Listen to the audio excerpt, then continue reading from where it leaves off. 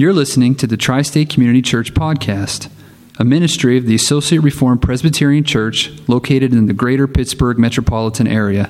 For more information, including service times, please visit us at facebook.com/Tri-State Reformed Church.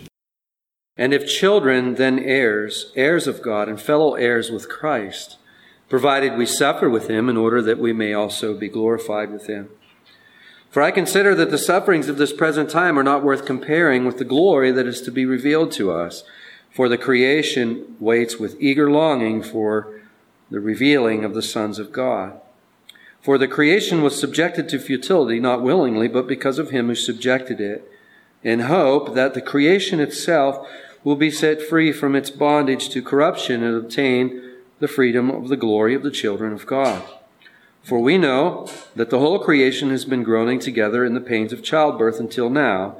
And not only the creation, but we ourselves, who have the first fruits of the Spirit, groan inwardly as we wait eagerly for adoption as sons, the redemption of our bodies.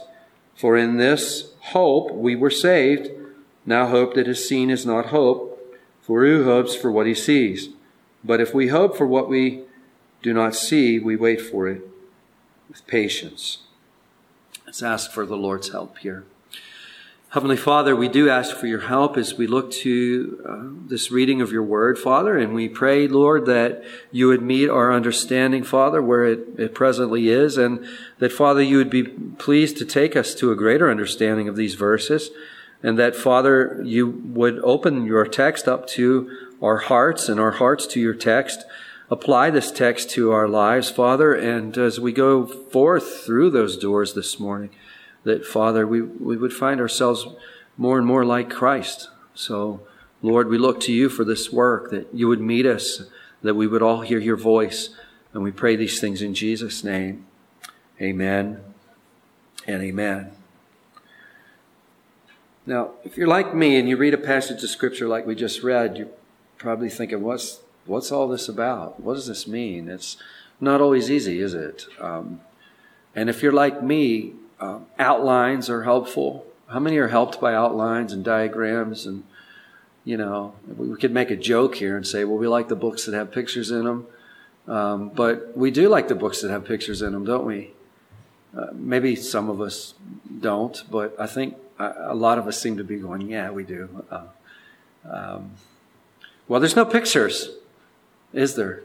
The pictures that we do have, I should say, there are pictures, but they're word pictures.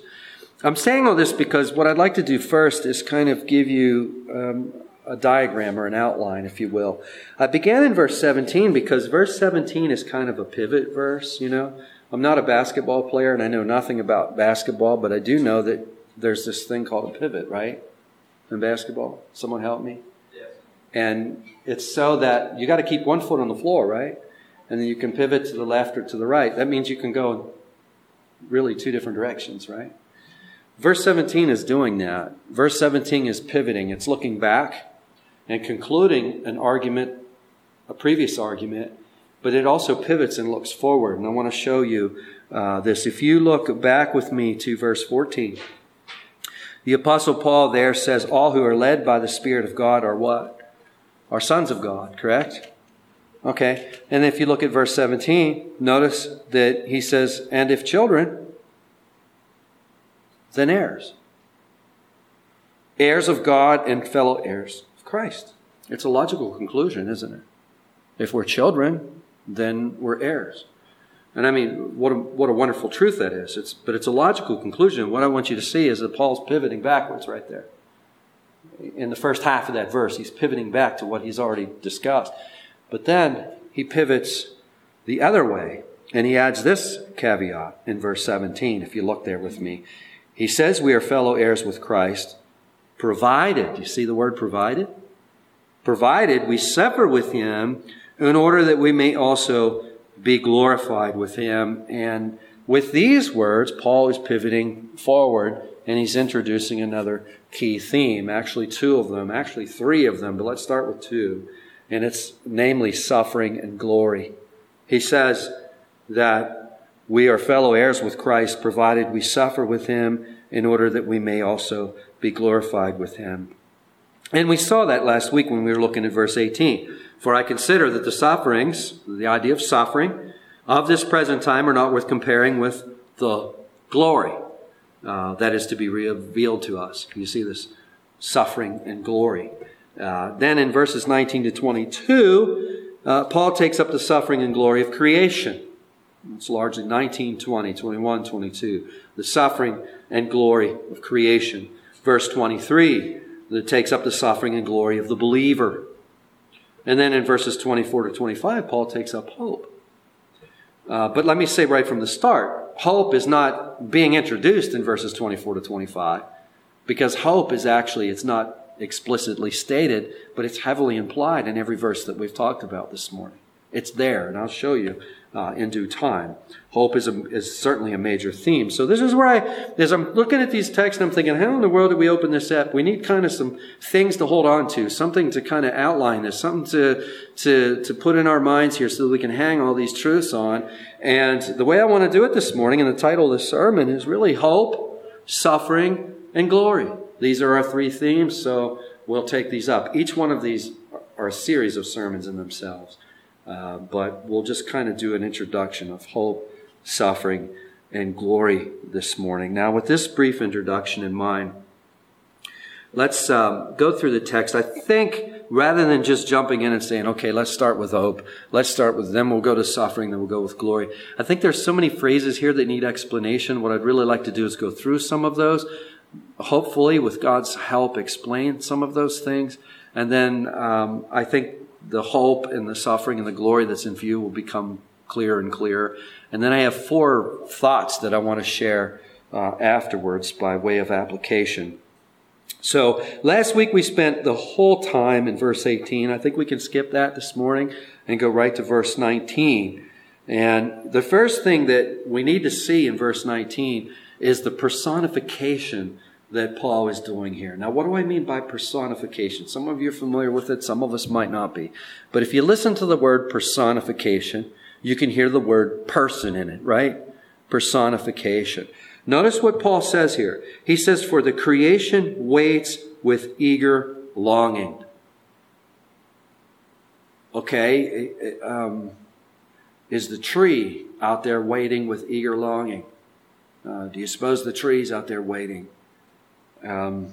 This is something that goes on in Scripture that I used to have a lot of fun with Kara with, man. I mean, Kara was all the kids have been fun to do this with, but Kara was so fun. First of all, she's smart as a button.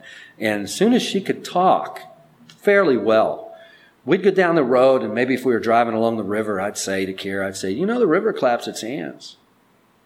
She'd be, what? Kids are so fun at that age. You know, when they still think you're funny. You know, and they're like, the river claps its hands. Oh. Or if we were somewhere near a rock or some stones or something, I'll say, you know, the stones cry out. Or if we were around hills or something, I'd say, you know, the hills sing for joy.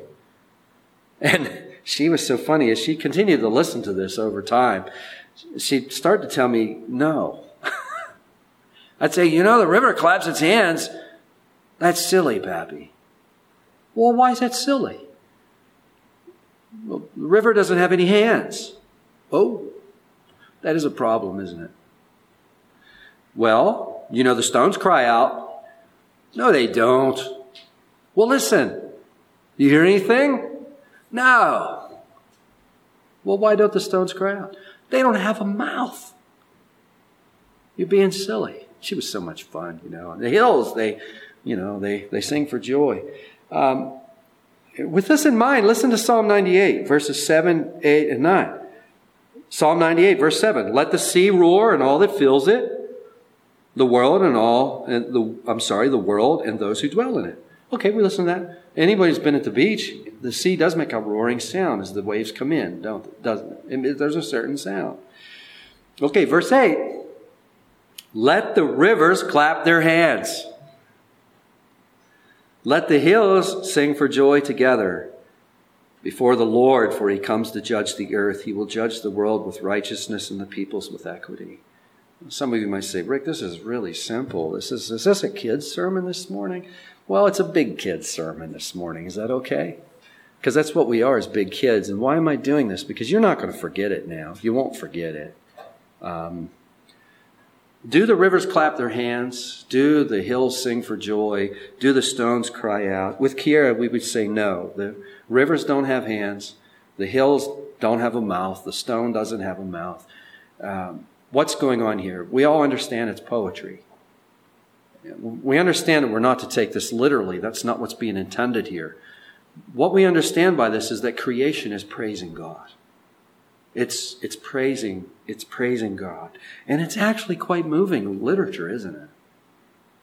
You know, when we look out, that tree is just praising God. I mean, it's praising Him. It doesn't have a mouth. It doesn't have hands to clap. But by virtue of it being there, doing what God has intended for it to do, it's praising God. Now, back to Romans 8:19, Paul is personifying creation here. He's describing creation as waiting with eager longing. And we might ask of the verse, what is creation waiting with eager longing for? The answer, the revealing of the sons of God. That's what it's waiting for.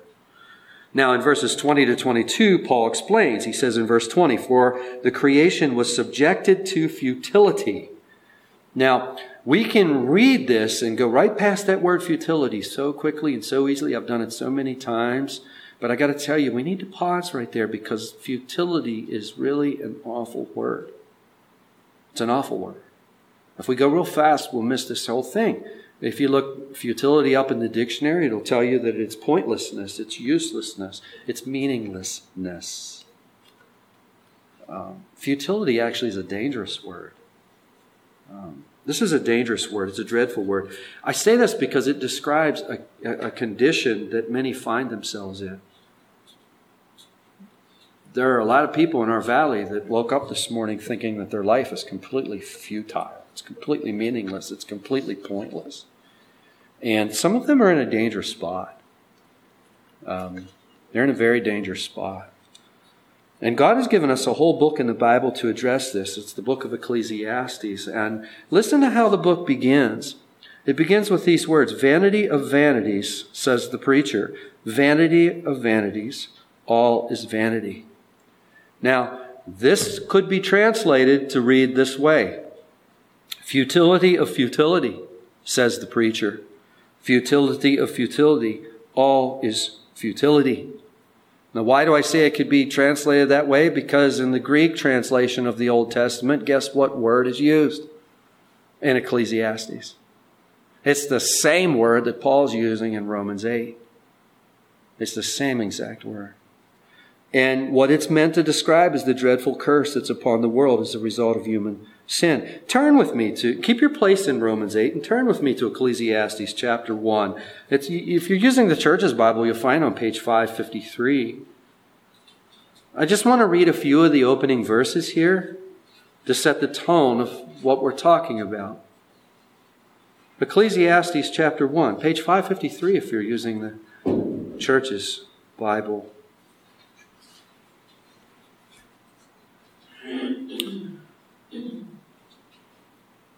Verse 3, I'll start there. What does man gain from or by all the toil at which he toils under the sun? Verse 4, a generation goes and a generation comes, but the earth remains forever. The sun rises and the sun goes down and hastens to the place where it rises. The wind blows to the south and goes around to the north. Around and round goes the wind, and on its circuits the wind returns. All streams run to the sea, but the sea is not full. To the place where the streams flow, there they flow again. All things are full of weariness. A man cannot utter it. The eye is not satisfied with seeing, nor the ear filled with hearing. What has been is what will be, and what has been done is what will be done, and there's nothing new under the sun. Is there a thing of which it is said, see, this is new? It has already been in the ages before us. There is no remembrance of former things, nor will there be any remembrance of latter things, yet to be among those who come after. I, the preacher, have been king over Israel and Jerusalem, and I applied my heart to seek and to search out by wisdom all that is done under the heaven. It is an unhappy business that God has given to the children of man to be busy with. I have seen everything that is done under the sun, and behold, all is vanity and a striving after the wind. Now, an exposition of all these verses this morning is way beyond the scope of this message and of our time as well, but I think you get the gist of it here. We need to study this book. One of these days we will study this book, Lord willing, because this is where a lot of people find themselves. And, we can see life as a grind, and we can ask ourselves, what is the point? And you look around at creation, a deer suffers through a harsh winter. It suffers through the pain and the cold of the starvation of a harsh winter. And then on the first nice day of spring, it's struck by a car. We see stuff like that, don't we? As I was writing this, right after I wrote that line earlier this week, I was thinking about a dear person that I counseled it's been quite a few years ago now, and he was on the brink of depression when he asked for help. And all he talked about the whole time I talked with him was these ducks that he used to see on his way into work. And he always looked forward to seeing the ducks because he said these ducks were really peaceful and they were beautiful. It was this little family of ducks. And then one morning on his way to work, to his horror, he discovered that somebody actually had to have went clear off the road to do it, but somebody had destroyed the ducks with a car. And he was crushed. The fact is, these are two examples, but we could just go on and on, couldn't we? Because things are messed up, aren't they? They're really messed up. And one scholar has observed that the book of Ecclesiastes is a commentary on Romans 8:20. I found that to be really insightful, that the whole book of Ecclesiastes is a commentary on what Paul is saying in Romans 8:20. The fact is creation is suffering, and it's suffering every hour of the day. And Paul reminds us in 8:21, if you look there to Romans 8:21 with me, that creation is in bondage to decay. Do you see that? And we all know that, don't we? Because our shoes wear out, our cars rust, and our houses need constant attention, don't they? If you don't keep up with your house, it falls apart. It's just the way it is. It needs constant attention. Creation is suffering. Now, if I closed in prayer right now, what a miserable message that would be, huh? Say, thanks, Rick. I just really feel terrible. It would be a real disservice to close in prayer right now. And actually, it wouldn't even be being faithful to the text. Because you remember, I told you that we're going to look at hope, suffering, and glory. We've been looking at suffering. But I got hope first in the title of the message, and I got it there for a reason. Hope is first. We look around at creation, and what Paul is saying is because it's in bondage to decay. It's constantly decaying, and it's suffering every hour of every day. But it is not without hope. Look again with me to verse 19. And someone will say, well, wait a second, hope isn't in verse 19. Yes, it is.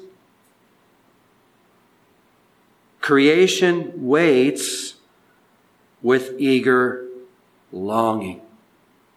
Eager longing is an expression of hope, isn't it? Things are really bad right now, but they're going to get really good. And I'm eagerly waiting for that to happen. That's hope. That's hope. Now, what is creation eagerly longing for? We asked that question a few moments ago. We answered it with, quote, the revealing of the sons of God. What does this mean, the revealing of the sons of God? Let me see if I can illustrate it with an experience I had Tuesday night. Tuesday night, we were taking Baxter to the vet. And some of you know, my dog Baxter was so sick just a number of weeks ago that we weren't sure he was going to make it. And we haven't been able to vaccinate him or give him any of his vaccines until a good period of time went by, and we were going to take him to get his vaccination. As we were getting ready to go out the front door, I noticed that there were two deer. They weren't in our yard, but they were just right on the edge of our yard in the field that's beside our house. And they're just peacefully grazing. And it was about 5:45, and Route 8 is very busy at that time. of the day.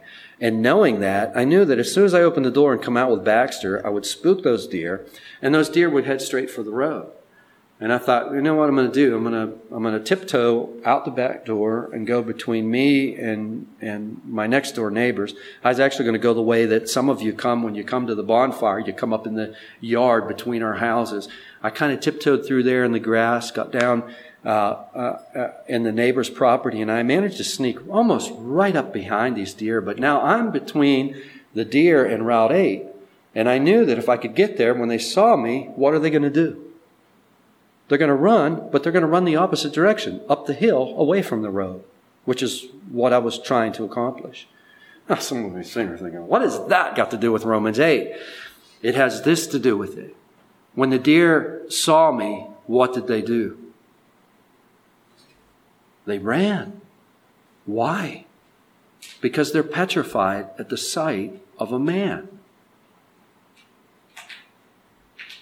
Why are they petrified at the sight of a man? It's because of the curse. It's because of the curse. I think the fear that they have is probably a lot like the fear that I have when I see a snake. I'm not real wild about snakes. I don't wish them any harm, but they scare me. And Tammy, she's that way with mice. I mean, when she sees a mouse of any description, I mean, she is up on the bed. I mean, you know, thank goodness we haven't had any mice in our house in a long, long time. But once upon a time, boy, she's so afraid of them. And I think that the animal life, when they see us, they experience the same thing. But that's not the way it's always going to be. It's not always going to be like that. Someday the animal life will have no need to run from mankind. And in the new heavens and the new earth, there's going to be harmony between the animal life and mankind. And, you know, what I'm about to say next is not so much a thus saith the Lord. I'm going to offer you a personal opinion. You can take it if you want. I think it's biblical. If you were to disagree with me on it, I wouldn't make any kind of thing about it, but I don't think anyone will disagree with me. I think it's very biblical. But I think that in the new heavens and the new earth, the animal life, the relationship that we'll have with the animal life is going to be very similar to the relationship we have with our closest pets. I mean, I look at Baxter all the time, my dog, and I look at him a lot, and I think this is a foretaste of the new heavens and the new earth. You know, the love that we have for each other. Those deer in my front yard wouldn't have run from me in the new heavens and the new earth. They would run to me when they saw me. That's my personal conviction on this, and I think it's correct, or I wouldn't share it with you. And creation's cue as to when this great time will be is the revealing of the sons of God. What is that? Well, the context, and we'll see that in a couple of minutes. The revealing of the sons of God. What is that all about? Well, it's about the redemption of our bodies. In other words, it's the redemption of the believer's glorified body in the new heavens and the new earth. That is creation's cue as to when this will be. And the prophets speak to this. I mean, Isaiah 11, for example, looks forward to this when it says, quote, "The nursing child shall play over the hole of a cobra, and the weaned child shall put its hand on the adder's den." If you found your toddler playing near the hole of a cobra, you would be horrified. So this is a really graphic description of what the new heavens and the new earth will be like. Verse 9, "They shall not hurt or destroy in all my holy mountain, for the earth shall be full of the knowledge of the Lord as the waters cover the sea."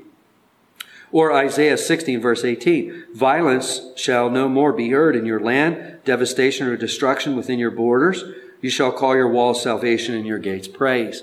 Or how about this one, Isaiah 65, 17, "For behold, I create new heavens and a new earth, and the former things shall not be remembered or come into mind." So this is what creation is eagerly longing for.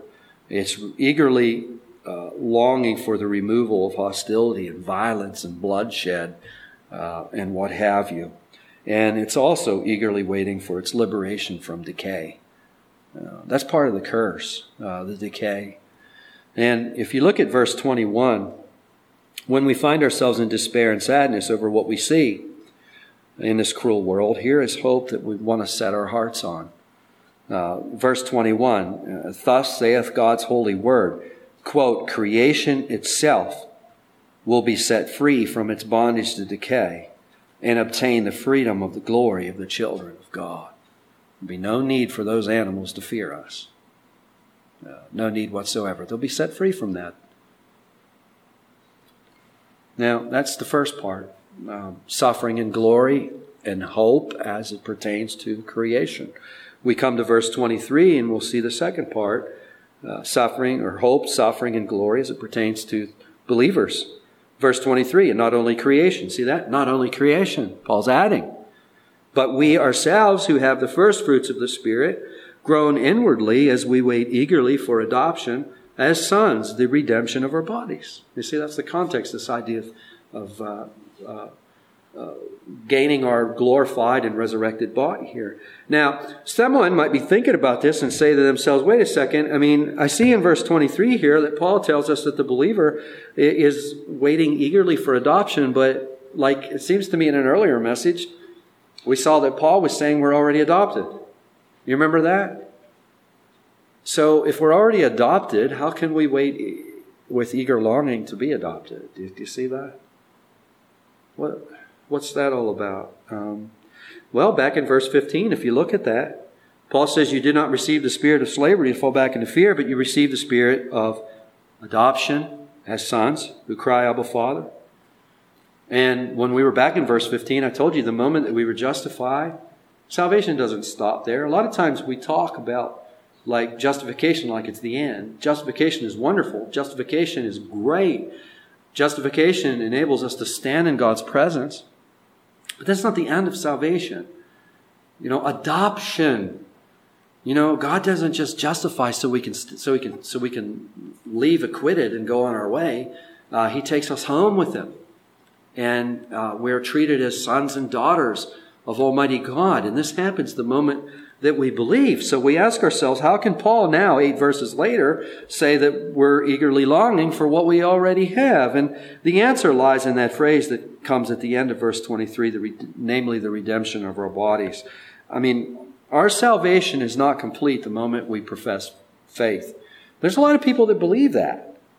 You know, I shared with you that there was a family here that left the church because of that very issue. They heard me talking about salvation, and they were picking up on the fact that I was talking about it like it's a promise, or like it's a process. And they even asked me about it. They're like, "Could you clarify something for me? You seem to believe that salvation is a process." I'm like, "That's correct. I do believe that salvation is a process." They were like, "Well, we don't believe that, and quite frankly, we think that's heretical." Well, then I said, well, are you in your glorified body? I hope not. I mean no disrespect to you, but I hope that's not your glorified body.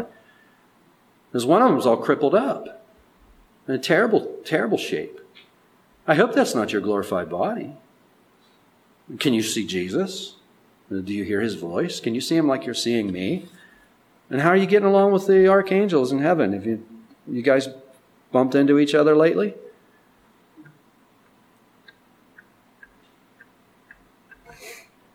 Seems quite plain to me that there's more coming, isn't it? And that's what Paul's talking about here. It's like, okay, in one sense, yes, we're adopted. That is true. We're adopted the moment we're justified. We're adopted. There's no one who's justified who isn't adopted. No one has to sit around and say, man, I got justified, but I didn't get adopted. No. That's not how it works. If you've been justified, you've been adopted. Now, how does Paul say, well, we wait with eager longing for adoption? Well, our adoption is sure, we're sons and daughters of God, but we're not sitting at the marriage supper table yet, are we? There's a chair sitting there. There's silverware sitting there. There's a plate sitting there, but we're not there yet, are we? So there's a sense in which there's an already component here. We're already adopted, but there's also a sense where there's still more to come that just hasn't happened yet. And that's what Paul's picking up on here. And our salvation is not complete until the new heavens and the new earth, is it? I hope nobody listens to this and then next week I want to talk to you about this process of salvation stuff. Please don't do that. That's just a joke now. It's not until then that we're really going to truly enjoy the benefits. I'm not saying that right now we don't enjoy the benefits of adoption. We do. We very much do. But there's a sense where there's more to come. Okay, so we wait for all this with eager longing. There's a lot more that could be said about all this, but our time is running short. I want to kind of briefly apply some of this with 4 thoughts that I have about hope, suffering, and glory. And the first one is this. Biblical hope is future certainty. And the reason I want to start with this one is because when people listen to hope, if you listen to hope and you listen to the word hope and you listen to the word hope, someone might think what I mean by the word hope is something like, okay, Tuesday we're having this outing down on the curb. We're hopeful that it won't rain. I hope it doesn't rain Tuesday. Well, I hope it doesn't rain Tuesday. Is there anybody here who hopes that it does rain Tuesday? I mean, if you did, that means you don't want to come to it. I hope it doesn't rain Tuesday. Do I have certainty that it won't rain Tuesday? No. So what my hope is a strong desire. Hope here is a strong desire. I have a strong desire that it doesn't rain on Tuesday. But I don't have future certainty about that. You see, biblical hope is not a strong desire. It's not wishful thinking. Biblical hope is future certainty for what we can't yet presently see. I mean, it would be kind of blasphemous to say, well, I hear what God is saying and I hope He can do it. Sometimes you'll talk to people, like different times I'll ask people questions and, I'll say, how do you feel about heaven? You headed for heaven? Well, I hope so. Well, what's that mean? Well, I would like to go there. Well, you're not sure? Well, I'm hoping I can get in. Okay, that's not biblical hope, by the way. That's a strong desire that somebody wants to be there, you see. Biblical hope says, well, God has promised everywhere in His Word that everyone who has faith and God through Christ Jesus will be in heaven. That's how it works. Biblical hope is certainty that future will come to pass. So biblical hope has future certainty. Secondly, biblical hope and suffering are not incompatible. We need to get this one down. Someone might be saying this morning, well, I'm not really suffering right now, so this is no big deal. Listen, if you're not suffering right now, unfortunately, that's going to change one of these days. One of these days you're going to find yourself suffering. And some of us have suffered. And we know that can happen very quickly, almost at any time. And how do we get through that? Well, we get through that. First, the way we get through that is we understand that biblical hope and suffering are not incompatible. These two things aren't incompatible. I mean, there's a danger here in suffering, as I've already alluded to, because we can become overwhelmed in suffering. There's a danger. It's dangerous to suffer. You can become overwhelming and you can become spent. You can say, I'm just going to give up. I'm just done. And whenever I think of suffering, I think of John Calvin because he spoke about it so much. He spoke about suffering so much because he suffered terribly so much in so many ways. And he used to use the French and the Latin equivalent of the English word faint a lot in his messages and in his writings, that we could faint. In other words, that we could become overwhelmed with suffering. It could just be so great that we just can't take it any further. One way to combat against this is to understand that suffering is not incompatible with hope. It doesn't mean that we can have hope until suffering shows up, and then when suffering shows up, we have no more hope. The world believes that. If we think like the world and we have our eyes on the world and we have the eyes on the sages of this world, we're going to think that way. We're going to think when suffering comes, hope is dashed. And we're going to be in the tank. And we will do that, by the way, as suffering comes in. And we need constant encouragement that hope and suffering are not incompatible with each other. This is a powerful way to prepare for suffering.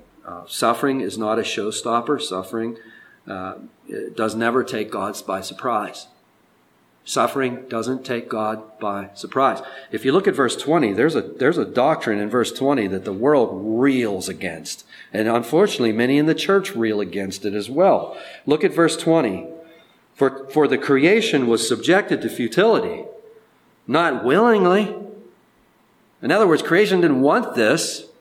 Well, then we'll ask, then how did they get it? Where did it come from? Well, it was because of him who subjected it. Who subjected it? Well, Almighty God subjected it. Now, the world reels against us. So what kind of God would do that? Answer, a holy and just God who can't tolerate sin. That's who does it. But the Bible teaches us that, and we'll see in a couple of weeks, and I'll save much of this for next week, because it teaches us right here in Romans 8 that the suffering that comes into our lives has purpose. That's why there's no reason to give up hope in the midst of it, because it has purpose. There's a purpose. It's not futile. Remember the meaning of futile.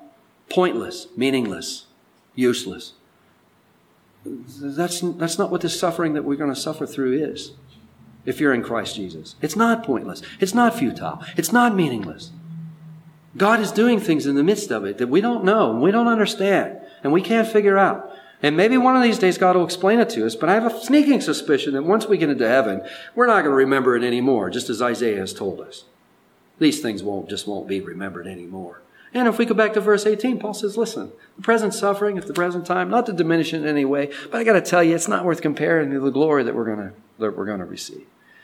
In other words, we got to quit looking like this and the here and now, and we've got to broaden our horizon and begin to look at the big picture. This is big picture talk here, where we begin to look at the big picture. Jesus was always looking at the big picture. He was always looking at what was next. And that's what we got to do. And when someone's in the tank, we got to counsel them. Listen, you need to step back and look beyond the big picture here. You need to look beyond the big picture. This is not taking God by surprise. If you're in Christ Jesus, this is temporary. It's soon going to be over. And you're going to have all eternity. So through the lenses of the gospel, biblical hope is not dashed by suffering. It's not. As long as our eyes are on the gospel, as long as our eyes are on Christ. It's not. It's simply not. Thirdly, biblical hope understands glory is reached through suffering. Biblical hope understands glory is reached through suffering. Recently, I came alongside a man who is suffering terribly, and he was in so much pain that he was crying out loud. And he asked me, why? Why is this happening? And I said to him, I don't know. I don't know why it's happening. And I was calling on him to put his faith in Christ, and I was telling him that in Christ Jesus, this will be temporary. Apart from Christ, this is not temporary. This is the way it will always be. Probably worse. But in Christ Jesus, this is temporary. And I want you to understand something. This is what I said to him. The road to glory leads straight through suffering. The road to glory goes straight through suffering. Calvin, again, he had so much to say on this subject. Listen to what he says on this subject. He's commenting on 1 Peter chapter 1, verse 11. And he says, the church of Christ has been from the beginning so constituted that the cross has been the way to victory and death, the passage to life. The order is to be noticed. And now he's speaking of Peter here. Peter mentions suffering first, and then adds the glories which are to follow. For he intimates that this order cannot be changed or subverted. Afflictions must precede glory. So there is to be understood a twofold truth in these words, that Christians must suffer many troubles before they enjoy glory, and that afflictions are not evil because they have glory annexed to them. End of quote. I like to put it this way, the road to glory leads right through suffering. Paul puts it this way, verse 17, we'll be heirs with Christ provided we suffer with him in order that we may also be glorified with him. Paul's not saying that we're going to earn our glory by suffering. Paul's just merely commenting that, listen, the road to glory goes right through suffering. Because you say, you want to go to glory? Well, it's that way. And someone said, whoa, man, that's looking pretty bad that way. Well, it's the only way. You got to go that way. It's through suffering. Now you see how silly these unbiblical messages are being preached right now. Some knucklehead is preaching that your best life can be lived right now. Some knucklehead is saying, give it all to Jesus and all your problems are going to go away. That's blah. That is just crippling to people to hear that, you know. Somebody is saying, if you have enough faith, you can put health problems, financial problems, work problems, family problems, all this away for good. That is so unbiblical. And so crippling and debilitating. Granted, it's what people want to hear. But how can you know anything about your Bible? Even the most fundamental knowledge of the Bible is going to dictate to you that the way is hard. The way is hard. The road is really narrow that leads to eternal life, and few find it. Who's that sound like? Sounds like Jesus in Matthew 7:13 and 14, doesn't it? It's simply unbiblical. John 16:33. This verse has always been special to me because I shared it with my grandfather so much, and this was the passage that I preached at his funeral. John 16, verse 33.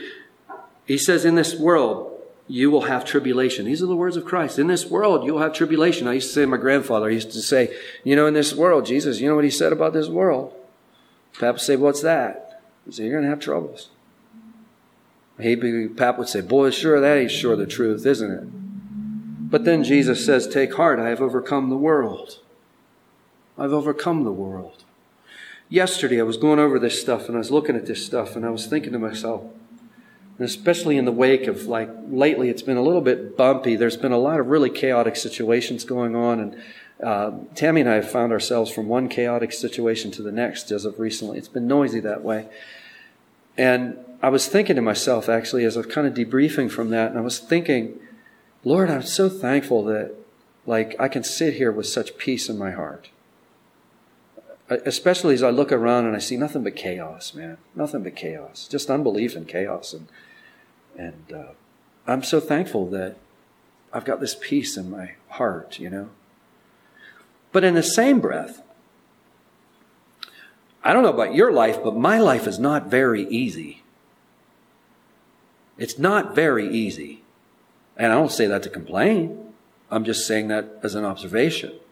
This ain't easy. J.C. Ryle used to say, listen, if you want an easy life, don't become a Christian.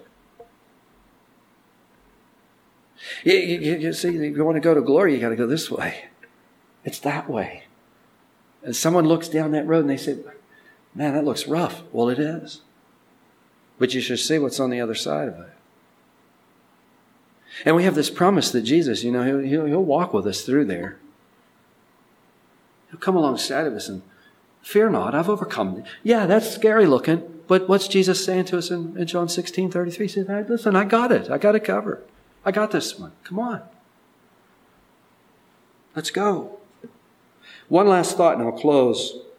Biblical hope creates eager longing.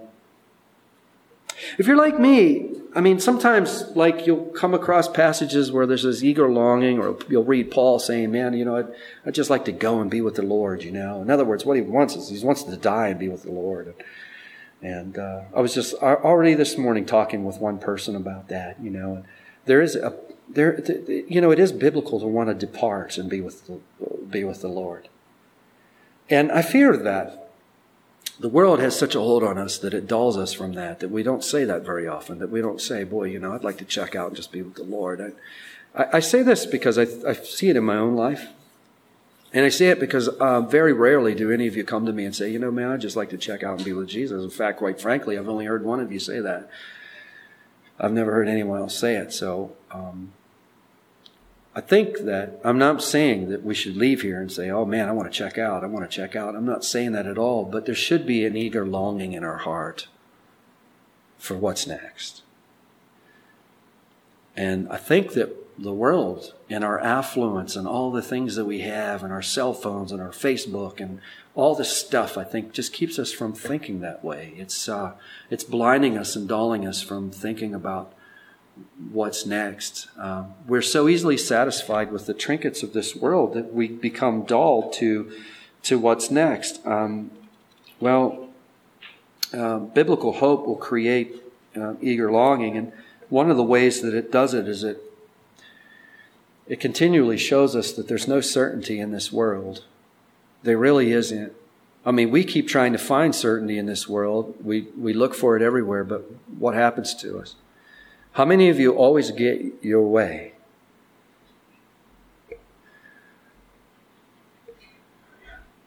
There are some who do. It's the worst thing that can happen to you, actually, is to get your own way. Take a leaf out of this book, young parents. Don't give those children their way. Don't do it. Just don't do it. You do it, you're gonna hurt. It's going to be painful. It's going to be ugly. It's not going to be pretty for you or for them or for anyone involved. Don't do it. They have to be told no, and no has to mean no. End of discussion. That's the healthiest environment you can be in. Because when you tell them yes, if the Father were to tell us yes every time, and tell us yes every time, and we'd get yes every time, it'd make a monster out of us. An absolute spoiled monster that would be devoid and incorrigible in terms of spiritual things. It'll completely ruin us. We have to have disappointment. Because we got to go this way. You see, the glory, you got to go that way. And someone will look that way and they say, that looks disappointing. Well, there's many disappointments that way, I got to tell you. I've met a few of them. They are disappointing. But as I look back at those disappointments, they actually were, in the end, they were pretty good. I wouldn't be who I am today if I didn't experience them. If God would have been just saying, hey, Rick, that sounds great. Yeah, go ahead.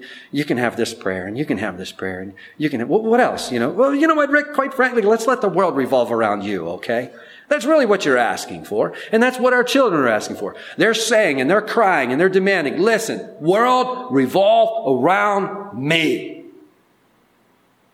Well, it doesn't revolve around us, does it? Doesn't it? And the sooner we learn that, the better off we are. This world revolves around Christ. And He won't share that with you or me or anyone else. My glory I give to who? No one. No one. It's hard to say no. It's hard to do that. It's hard to face disappointment. It's hard to face suffering. It's hard to face all this. But the glory, everyone, is that way. It's through all of that. Hope, suffering are not incompatible. Hope and suffering are part of the way to glory, aren't they? Amen? There's so much more to be said, but let's call it a morning, okay? Heavenly Father, we thank you, Lord, and we praise you, Father, for your goodness and loving us so very much. And Father, I thank you for your presence here this morning has certainly been incredible. And we thank you for that, Father. And we thank you that, Lord, you would continually teach us. Suffering is so dangerous if we embark on it without biblical hope, certainty of the future. And Father, teach us over and over again that glory awaits as we travel through this suffering. Father, teach us this over and over again, that we would even expect it. As it comes, we wouldn't think something strange is happening to us, but that we'd be expecting it. But always teach us, Father, the truth that we know that, lo and behold, you are with us always, even to the end of the age. So, Father, we thank you for hope, and we even thank you for suffering, and we thank you for the glory that awaits. In Jesus' name, amen and amen.